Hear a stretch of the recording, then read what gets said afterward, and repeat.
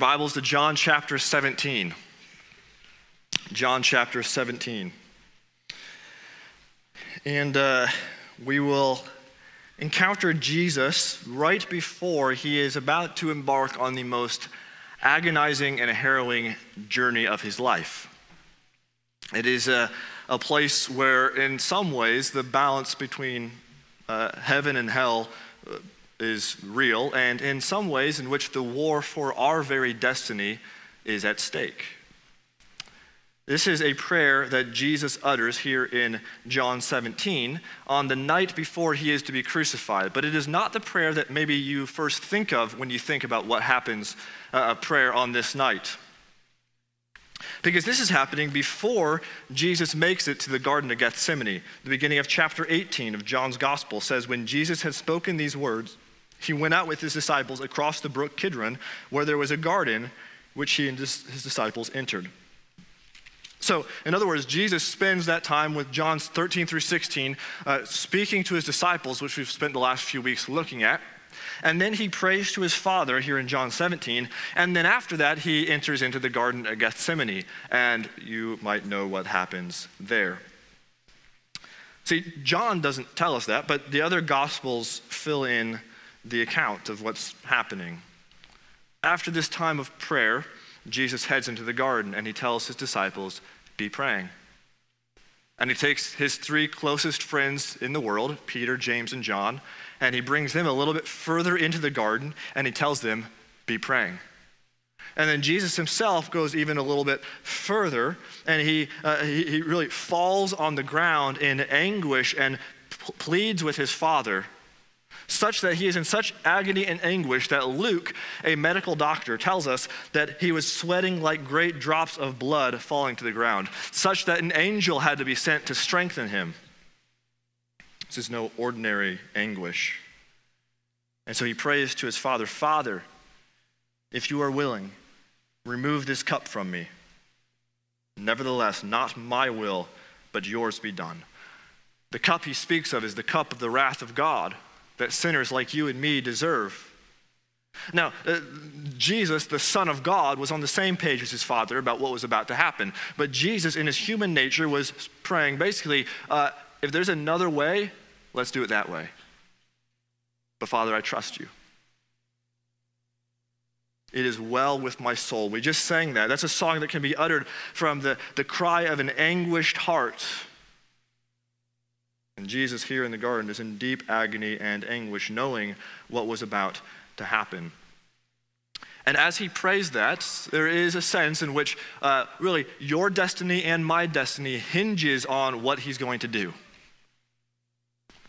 See, his whole life, Jesus' temptation, maybe the strongest temptation that he faced in his life, was to have the crown without the cross. And you and me, if we're offered option A is suffering, option B is no suffering, which one are we taking? But if Jesus chose option B, no suffering, we are all doomed. For if he opts for the route of no suffering, he will live and we will die. And if he opts for the route of suffering, he will die and we will live. And that's what's going on there in the garden. He trusts his Father and perseveres. I love the City of Light has a song that captures this sentiment, and then they sing, how in that garden he persisted, I may never fully know. The fearful weight of true obedience, it was held by him alone. What wondrous faith to bear that cross, to bear my sin, what wondrous love. My hope was sure when there my Savior prayed, Father, not my will, but yours be done. So a little while after that, Jesus gets done praying. He comes and he finds his disciples are asleep. And one of his other disciples, Judas, arrives and betrays him with a kiss. A sign of affection turned into a sign of betrayal. And Jesus is whisked away, put on trial, and within hours he would be hanging on a cross.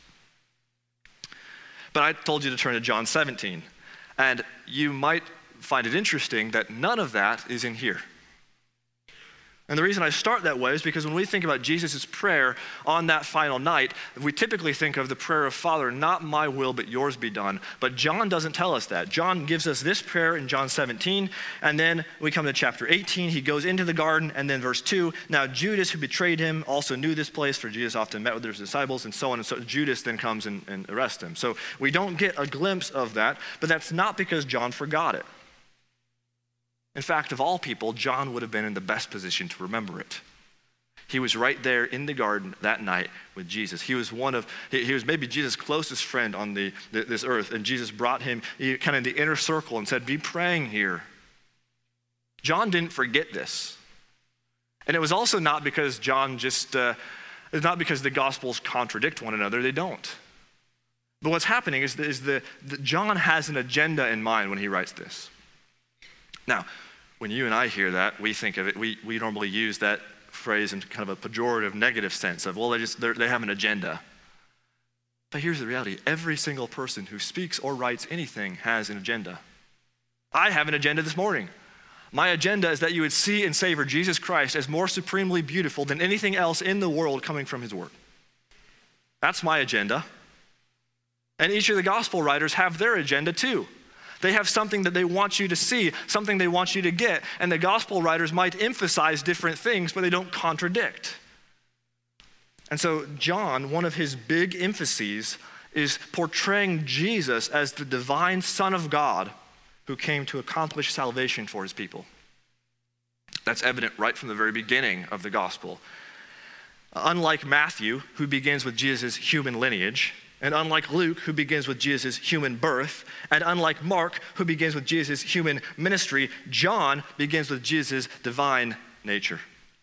In the beginning was the Word, and the Word was with God, and the Word was God. Speaking there of the Son, he was in the beginning with God. John, from the very first verse, doesn't want you to be surprised. This man whom we are talking about, Jesus, he is the Son of God, the one who holds all authority over all things.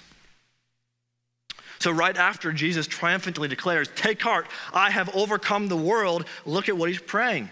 John wants us to see that in these moments, this guy is still the one who is in control over all things. He is still the one who confidently triumphs over all, even in what's about to happen.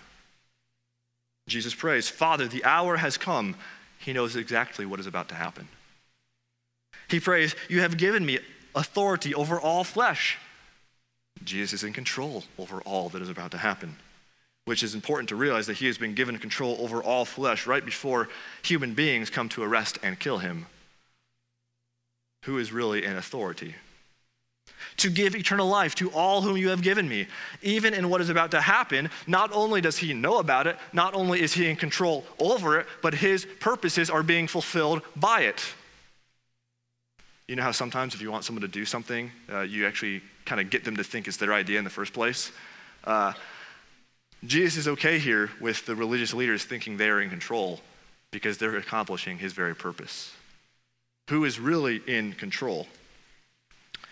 John 18, right? If you think, well, you're kind of reading too much into this. John 18, here's what John says. Then Jesus, knowing all that would happen to him, came forward and said to them, whom do you seek? When he's on trial before Pilate, Jesus says, you would have no authority over me at all unless it has been given you from above. 6 times in John 18 and 19 does it mention how these things were happening to fulfill what was spoken about by Jesus and the scriptures.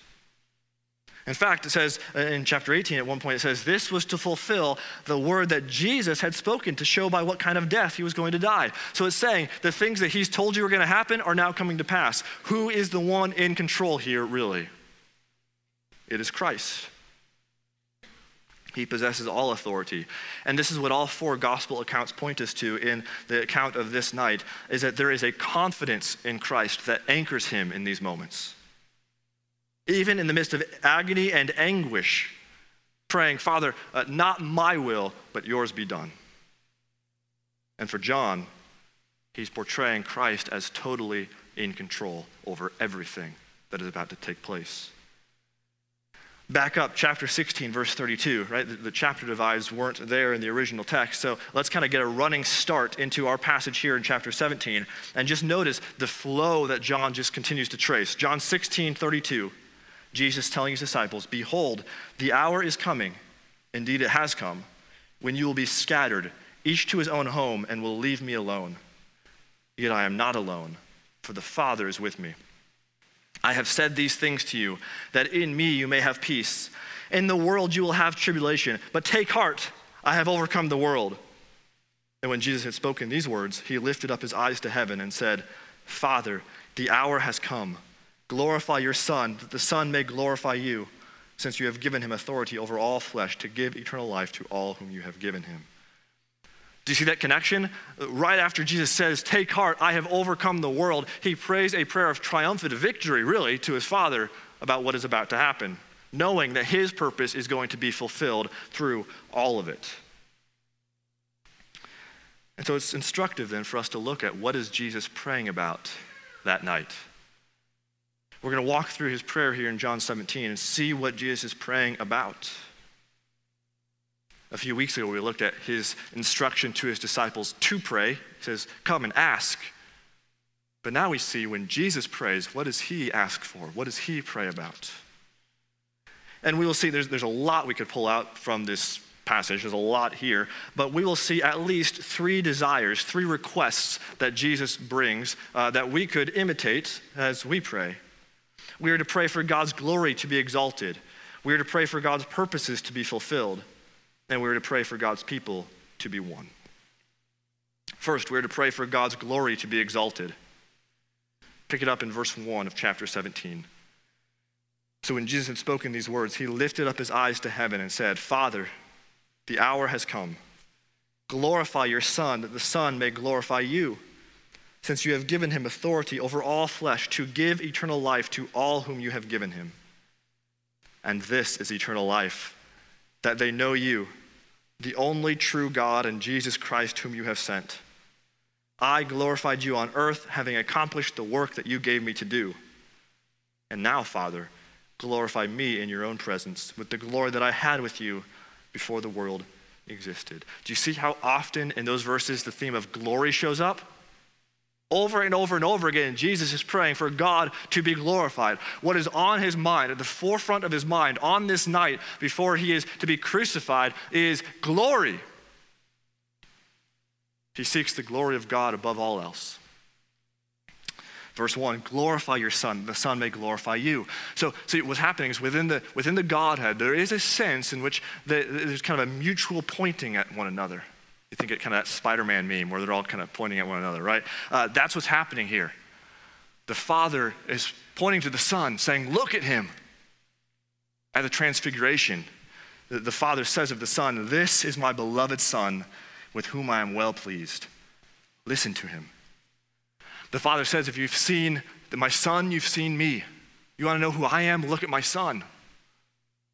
But the Spirit too, he points at the Son and says, "Look at him." Jesus says that when the Spirit comes, he will glorify me, for he will take what is mine and declare it to you.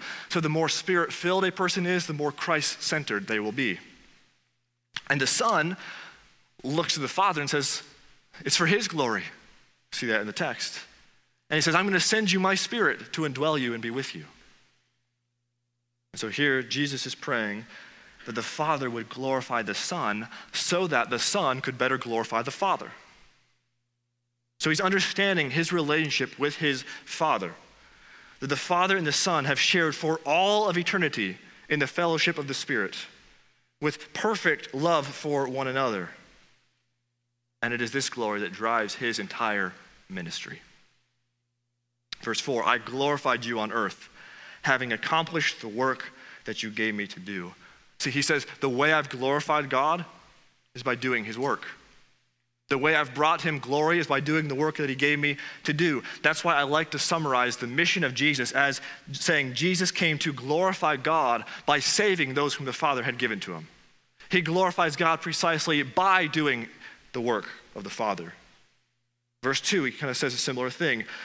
He prays that the Son may glorify the Father, since you have given him authority over all flesh to give eternal life to all whom you have given to him. Twice in these verses then, Jesus connects glorifying God with doing God's purposes, doing God's work that he had given to him. See, all throughout his life, including in this prayer and including in the 24 hours that would follow, Jesus was motivated by the glory of God alone. This is his highest aim. Verse 5, and now, Father, glorify me in your own presence with the glory that I had with you before the world existed. So he's praying, I'm glorifying you, Father, and reveal my glory. Now, we're reminded by John through this inclusion in the prayer of Jesus of the divine nature of this man praying right here. He is no ordinary man. He is the eternal Son of God. The one who was before the world even formed was perfectly with the Father. He is not saying, oh, now give me glory. He is praying, may the glory that I have always had be revealed, be shown now. And so what motivates him in these moments, the prayer that is arising from the depths of his heart, is for God to be glorified. It's a model for you and me to follow too. That we should seek above all else the glory of God. What should flow throughout our prayers more than anything is the glory of God. We should desire his aim and his purposes and his name being made great more than our own. And we look at our prayers and we wonder how often we pray for things that would make our name look great versus how often we pray for things that would make God's name look great. At the forefront of our mind should be the glory of God as it was for Christ. But Christ also prays that his people would come to enjoy that glory. It could be said that verses 1 through 5 is Jesus saying he wants his followers to know God, and in verses 6 and following, he's saying, I have made God known to them. He wants God to be glorified precisely by the salvation of God's people. That is how God has brought glory. Verse 3, and this is eternal life, that they know you, the only true God, and Jesus Christ whom you have sent. He says, knowing God is what we are all about. We talk about eternal life in all sorts of terms. We think of it as in a better place. We're going to live forever, streets of gold and all of that. But you know what the best part about eternal life is? You're going to be with God. Eternal life is not even so amazing because it's of how long it is. It goes on forever and ever and ever. What's the most amazing about it is the quality of the life. That is, we are with God and enjoying him forever. He says, that's eternal life. You want that life. And that's what he offers. Christ says, I have made him known. So understand the logic of these verses. Jesus is motivated for the glory of God by saving God's people. And everything that is going to happen in the ensuing hours is to accomplish that. And so in verse 2, Jesus affirms he's been given authority over all flesh. Why? Look at it. You've given him authority over all flesh to give eternal life to all whom you have given him. The reason he's been given authority is to save God's people. And so in other words, Jesus has been given authority over all flesh precisely so he could use that authority to lay down his life for them. Think about what our world might look like if those in authority used their authority as servants, like our Lord did. I like the way one author describes it. The Father gives Jesus authority over all flesh, and so Jesus desires to lay down his life for that flesh. Jesus is in control and desires to give his life for those over whom he has authority. What Jesus wants for his people is better than what they want for themselves. And what this all means is that God's glory and your joy, your good, are not opposed. Our highest aim in life must be to bring glory to God, just as that was Jesus' highest aim. But that is definitely not the same thing as saying you either get your joy or you get God's glory, as if those are two separate things. No, you get joy when you are living for God's glory rather than your own. That's precisely the pathway to joy. Surely you have experienced the burdensome, wearying efforts of trying to manage your own life. Try to carry it on your own. Try to figure it out. Think it's up to me. And maybe some of you are there this morning. You are wearied and burdened by the life you're living? Well, Jesus offers a better way. Jesus offers the pathway to true joy, to lasting joy, the only place that it can be found. When you live for God's glory is when you experience the deepest joy. You know, Bill Stepp and I yesterday had the privilege of teaching at our North of 55 conference. And there Bill said this, and he nailed it. He said, can you pursue joy without pursuing God's glory? Well, the world's doing it every day. But can you pursue God's glory without pursuing your joy? I would like to think not. See, God is glorified most when you have the most joy in him. It is true that God is most glorified in me when I am most satisfied in him. This is amazing. The greater my joy, the greater I glorify God. And the greater I live for God's glory, the greater I get joy. This is an amazing thing. They're intertwined. We think, oh, God's going to try to rob us of joy when we come to him. And he says, no. The only way to experience the true fullness of joy is by living for my glory and not your own. That's what he offers us. And so Jesus prays that God would be glorified in the salvation of his people, meaning that when we rejoice in that salvation, we are bringing God glory. And when we are bringing God glory and living for him, we are getting joy. It's an amazing thing. I'm going to steal this illustration from John Piper, but that's never a bad thing, right? Think about you go home from work one day and you show up and you say to your wife, guess I got to spend the rest of the evening with you now. I guess that's what a good husband would do, I suppose. Kind of looking at your watch and, gee, thank you. I feel the love. But then imagine showing up and you have flowers and you show up and say to her, you say, I just cannot wait to spend time with you tonight. There is nothing that makes me happier in the whole world than being with you.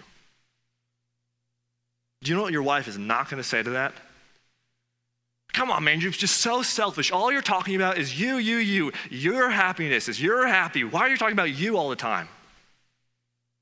Do you know why?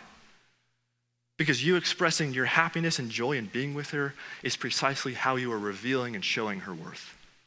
And so it is with God. When we say, there's nothing that brings me more joy than God, it is not selfish to be talking about my joy because we are revealing that God means more to us than anything in the world. God's glory, our joy. God is glorified through the salvation of his people and through his people coming to know him. And the more we know him, the more we get joy and the more he gets glory. It's an amazing thing. So we pray for God's glory to be exalted and we pray for God's purposes to be fulfilled. For God's purposes to be fulfilled. Because see, we don't glorify God like we ought to. For us to actually enjoy God and to bring him glory like we should, like we were created to, we can't do that on our own. That's why Christ came. He came to bring glory to God by saving God's people and bringing them to himself. And so we pray for God's purposes to be fulfilled. We'll pick it up in verse 6 here. We'll read through verse 19. Verse 6 of John 17. I have manifested your name to the people whom you gave me out of the world. Yours they were, and you gave them to me, and they have kept your word. Now they know that everything that you have given me is from you. Now I have given them the words that you gave to me, and they have received them and have come to know in truth that I came from you, and they have believed that you sent me. I am praying for them. I am not praying for the world, but for those whom you have given me, for they are yours. All mine are yours, and yours are mine, and I am glorified in them. And I am no longer in the world, but they are in the world, and I am coming to you. Holy Father, keep them in your name, which you have given me, that they may be one, even as we are one. While I was with them, I kept them in your name, which you have given me. I have guarded them, and not one of them has been lost, except for the son of destruction, that the scripture might be fulfilled, speaking there of Judas. But now I am coming to you, and these things I speak in the world, that they may have my joy fulfilled in themselves. I have given them your word, and the world has hated them, because they are not of the world, just as I am not of the world. I do not ask that you take them out of the world, but that you keep them from the evil one. They are not of the world, just as I am not of the world. Sanctify them in the truth. Your word is truth. As you sent me into the world, so I have sent them into the world. And for their sake I consecrate myself, that they also may be sanctified in truth.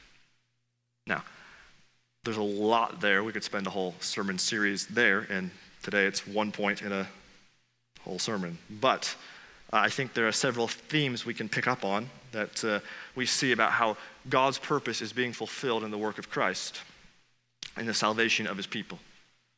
And so a few observations here about how God's purposes are being fulfilled. First is that we see the Father gives his Son a gift. The Father's gift to the Son is a particular people. In fact, we reach back to verse 2, we see the same language showing up there. It's like, but to give eternal life to all whom you have given him. Verse 6, same language. I have manifested your name to the people whom you gave me out of the world. Yours they were, and you gave them to me. Verse 9 then makes it clear this is not speaking about every single person in the world, but there's a differentiation here. Verse 9, I am praying for them. Who? For the people God's given me. I am not praying for the world, but for those whom you have given me, for they are yours. It's hinted at again, verse 10.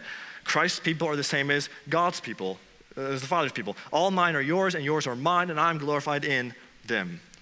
See, what's happening is the Father gives his Son a gift. Elsewhere in the Bible, using that language, it's a bride. He gives a bride to his Son. And it is for these people whom Christ died. His atoning work was not random. He didn't die and rise and then sit back and say, all right, now let's see who's going to come to me. No, he did not die just to make salvation possible for everybody. He died to make salvation certain for his own. Jesus took names to the cross, his Father's people. In eternity past, the Father chose for himself a people and gave them as a gift to his Son, so that in the fullness of time, the Son would take on flesh and die for them that he might bring them to God.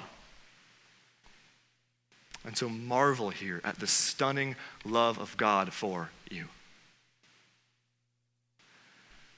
Before you were ever born, before the world even existed, the Father chose for himself a people. And you and I who believe in Christ, he chose you to give to his Son as a bride. That his Son in the fullness of time would take on flesh, live among us, and die for you. Taking your name to the cross to secure your salvation. See the glory of this particular redemption for God's people. And this should lead us to praise God all the more for his saving undeserving sinners. Because what it means is that he didn't save us because we were just good enough. He didn't just save us because he knew, well, if I just make it possible, you'll eventually come to me. He didn't save us because we were so worth it and he just wanted to have us on his team. No, God saved us because he loves us and for no other reason. And yet in his love, he brings us to himself and gives us joy in him, lasting joy, eternal joy. Jesus prays that my joy be in them, they have fullness of joy. My joy may be fulfilled in them. He did not die just to make it possible for you to come to him. He died to bring you to him. Salvation is certain. And so just as the Father gives to his Son a people, so the Son gives to his people another gift. So the Father's gift to the Son, right? So there's that language going on here. The Father is giving something to the Son, and the Son's giving something to those people. Verse 6, yours they were, and you gave them to me, and they have kept your word. So keeping God's word, right? Hang on to that. Now verse 8, for I have given them the words that you gave to me. So what does he give to his people? He gives them his word. And they have received them and have come to know in truth that I came from you. And they have believed that you sent me. Verse 14, I have given them your word, and the world has hated them because they are not of the world, just as I am not of the world. Verse 17, sanctify them in the truth. Your word is truth. And so with that in mind, verse 19, and for their sake I consecrate myself, that they also may be sanctified in truth. So what does the Son give to his people? He gives his word. He has not left us aimless. He's not left us wandering about trying to figure this thing out on our own. And the words of Christ we see here in this passage or what bring belief in Christ and what bring likeness to Christ. We just read verse 8. He says that he gave them God's word, and they have received them and have come to know in truth that I came from you, and they have believed that you sent me. So believing in Christ here in this passage, just like it is throughout the rest of the New Testament, is described as receiving his word. Read through the book of Acts sometime and notice how often the phrase they receive the word is synonymous with them coming to faith. It's the same thing. They received my word and have come to know in truth that I came from you. So the word of God is what produces faith in God. So the purpose of which Christ is saying these things is to bring his hearers to faith, to belief. In fact, John tells us that's why he says all of this. We read this last week, but at the very end of John's gospel, he says, "Now Jesus did many other signs in the presence of his disciples, which are not written in this book." So there's a lot else that he did. "But these are written so that you may believe that Jesus is the Christ, the Son of God, and that by believing you may have life in his name." In other words, there's a lot of other things John could have said to us about Christ and what he has come to do. But he didn't need to, because he knows that the words he's written here are sufficient to bring God's people to faith in Christ. And so the Holy Spirit, the divine author of these things, obviously knows all there is to say about Jesus, the Son. And yet he deems it to be that no additional words, whether it comes in a dream or new revelation or any of that, will do anything more to bring someone to faith than is already recorded here in the scriptures. Paul says faith comes from hearing, and hearing through the word of Christ. And so if you're here this morning and you don't know Christ, you don't believe in him, my challenge to you is today, find a good friend who you trust and just ask them, will you read a chapter, a book in the Bible with me? I would encourage you to start with John. Read a chapter of John each day with someone you trust and meet God in his word. We find life in God's word. How often do we meet him there? How often do we think, well, if God just showed up and said something to me, then I would believe? He has in his word. Do you believe? And for all of us, when we are sharing the gospel with someone this week, we are kidding ourselves if we think that someone will come to faith in Christ without the means Christ has given to bring people to faith. It is his word and his Spirit using his word in the hearts of his people. But in believing, we are also transformed into his image. He says he also gave us his words that we become more like him, what we call sanctification. Verse 6, he says, "Yours they were, and you gave them to me, and they have kept your word." So true faith produces fruit. It's born out in life. The word of God is not only to be heard and believed, it is to be obeyed. And this obedience is all in the goal of greater Christ-likeness, which is sanctification. Verse 17, "Sanctify them in the truth. Your word is truth." We are not sanctified apart from God's word any more than an athlete is prepared for a competition apart from working out. Raw, natural ability might be enough for a short while, but it will fade. And if you find yourself neglecting God's word long enough, you will look around and wonder how long you've been growing apart from Christ rather than more like him. And so may that never be said of us. But we recognize we live in a world that is easily seductive and eagerly aggressive toward us who believe. Jesus says, "My people are not of this world, just like I'm not." Verse 15, "I do not ask that you take them out of the world, but that you keep them from the evil one." Speaking of the devil or Satan. I've mentioned before the illustration of the church as an embassy of heaven. What that means is we are in a foreign land. This world is not our home. And just like an embassy is kind of an outpost of that country, that kingdom, so too is the church. When we gather together, we are an outpost of heaven. And we're reminding one another of what our true home country is like, longing for the day where we will be there with all of God's people, And yet in the meantime, we live in a world that is not our home. And we remind one another of what we're truly about, of the God we love and serve as we come together with his people. We'll get to that in just a moment. The third element we see at play here is not only the Father gives to his Son a people, and the Son gives to his people his word, and we are kept then in all of this by God. We are kept in all of this by God. Verse 11, he prays, Holy Father, keep them in your name. Verse 12, while I was with them, I kept them in your name, which you have given me. I have guarded them, and not one of them has been lost except for the son of destruction, that the scripture might be fulfilled. Speaking there of Judas again. And so verse 15, Jesus asked the Father, we just read this, that he would keep them from the evil one. We are kept by God.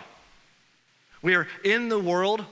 And so you say, well, what's going to keep us from kind of being drawn away, seduced by the world and carried about? Well, you know what's going to keep us from that? It's God and God alone. And so what we have in view here is a comprehensive view of the mission of God that he came to accomplish in Christ. That God gives a people to his Son, and the Son saves those people by dying for them. He gives them his word to lead them to faith and to conform them in his image as the Spirit of God works in their hearts. And he is the one who ensures that it happens because God keeps us. A better question than whether a Christian can lose their salvation is whether Christ can lose a Christian. And the answer to that is certainly not. In John 6, Jesus says, all that the Father gives to me will come to me, and whoever comes to me I will never cast out. The mission of God is that his people would be brought from sinful rebellion to faith in Christ, all the way to obedience and Christ-likeness as we enjoy his reign forever. That is the purpose of God. That is the mission of God. And it is all a work of God. He saves us. He sanctifies us. And he keeps us. And that's why we pray. Because we come to realize that the things we want to see, we really can't produce on our own. But we are totally dependent upon him. Our only hope for anyone coming to faith in Christ is God. And that's why we pray. Our only foundation for anyone repenting of sin and becoming more like Jesus is God. And that's why we pray. And our only confidence for persevering and not falling away in this world is God. And that's why we pray. We pray that God would continue to accomplish his purposes, accomplish his mission through the salvation of his people, through the sanctification of his people, and through the keeping of his people. And so we pray that God's glory would be exalted, and we pray that this would be exalted through God's purposes being fulfilled. And as this happens, we pray for God's people to be one. We pray for God's people to be one. Verse 20, we'll read through the end of the chapter. I do not ask for these only, but also for those who will believe in me through their word. In other words, he's praying there for you and me. I do not ask for these only, right? So not just my disciples, but also for those who will believe in me through their word, including you and me today in Ashland, Ohio, and every other believer who has ever lived. Jesus is praying for us. So what's he praying for us? Here we go, verse 21. That they may all be one, just as you, Father, are in me, and I in you, that they also may be in us, so that the world may believe that you have sent me. The glory that you have given me, I have given to them, that they may be one, even as we are one. I and them and you and me, that they may become perfectly one, so that the world may know that you sent me and loved them, even as you loved me. Father, I desire that they also, whom you have given me, may be with me where I am, to see my glory that you have given me, because you loved me before the foundation of the world. O righteous Father, even though the world does not know you, I know you. And these know that you have sent me. I made known to them your name, and I will continue to make it known, that the love with which you have loved me may be in them, and I in them. See how often in there it comes up about the unity of the Father and the Son, and you and I being caught up into that? That's amazing. Jesus prays for the unity of his people. On the night before he is going to the cross, what is on his mind is our unity here. The unity of the church is a big deal, and we probably don't think enough about how damaging divisiveness really is. To work against the unity of the church is to work against the very thing that Jesus prayed for on that night and the very thing that he died for. Because think about it. If it's true that there was a particular redemption where Jesus takes his people to the cross and he's looking at them that night and saying, Father, these are the people whom I am going to save, he's praying that those would be the people who are united. It's a particular people that he has in mind. And he's praying that they would be one, share the unity of the triune God. Look at this theme that carries on throughout. Verse 21. Jesus prays that they may all be one, just as you, Father, are in me and I in you, that they also may be in us. Verse 22, that they may be one even as we are one. Verse 23, I in them and you in me, that they may become perfectly one. Verse 24, Father, I desire that they also, whom you have given me, may be with me where I am. Verse 26, that the love with which you have loved me may be in them and I in them. The Father has loved his Son for all eternity. And Jesus says that the love the Father has always had for his Son is extended to you and me when we are in Christ. So the foundation of our unity is first that we are united in Christ. We are united with him, and because of that, the Father treats us and loves us like he loves his own Son. It's an amazing thing. And Jesus says that this will be a witness to the world. There is no evangelism technique or strategy. There is no apologetic defense that is as persuasive to the world as a unified church who loves each other well. If you are passionate about being for Ashland, you had better be passionate about the unity of the church and about loving one another well. Look what Jesus says, right? Chapter 13, all the way back there. By this, all people will know that you are my disciples. By what? If you have love for one another. Or then here in verse 21, he prays that we would be one. Why? So that the world may believe that you have sent me. Verse 23 again, he prays that they may become perfectly one, so that the world may know that you sent me and loved them, even as you loved me. He is saying that our unity as a church communicates something about Christ to the world. Paul thought so too.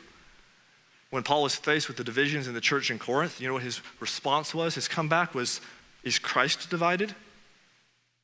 See, for Paul, a divided church communicates a divided Christ to a divided world, and I can hardly think of anything less appealing than that. But it also works the other way, that when we are united and we love one another well, Jesus says that too will communicate something about God. It will communicate the love that God has for us in Christ. So our unity is a big deal.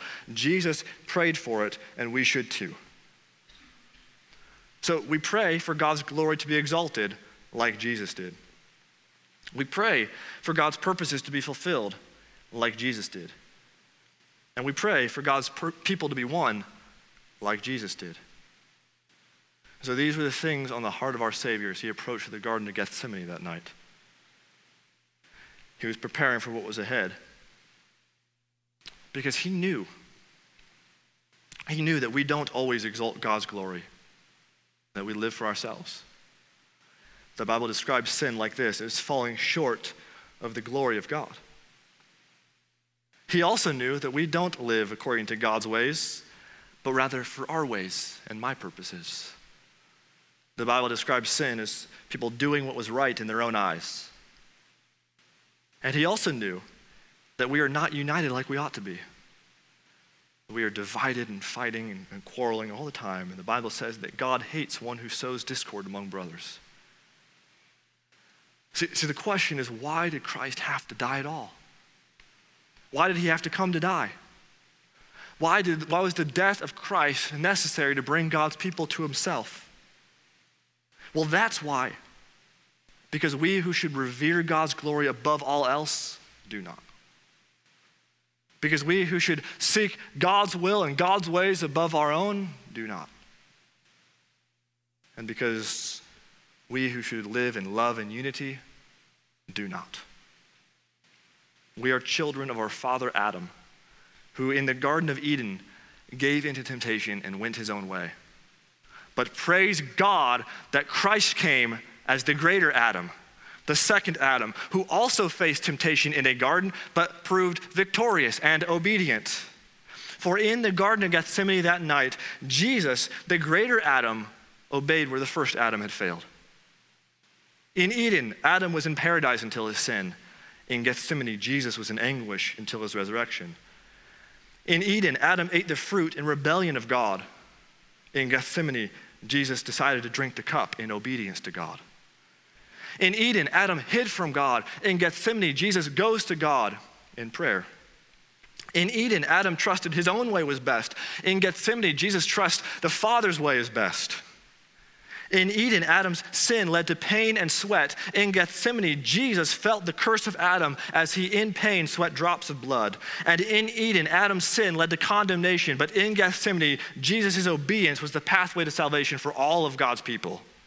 And so because the second Adam obeyed in that garden where the first Adam had failed, that second Adam, 3 days later, walked out triumphant over the grave into the sunlight of another garden, and everything was changed.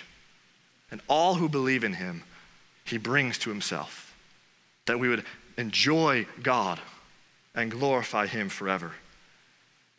And when we, his people, are caught up in him, we have eternal life, which is knowing God. And we look forward to one day, whereas the book of Revelation says, we will dwell with him in another garden. It is Eden restored, and we will be in perfect peace and unity with our God and with one another as we enjoy him and delight in him forever. It is for that purpose that Jesus persisted all the way to the cross, that our deepest joy would be satisfied in God, while he gets all the glory both now and forever. Let's pray. Father, we thank you for your word, your love shown to us. Lord, we don't deserve it.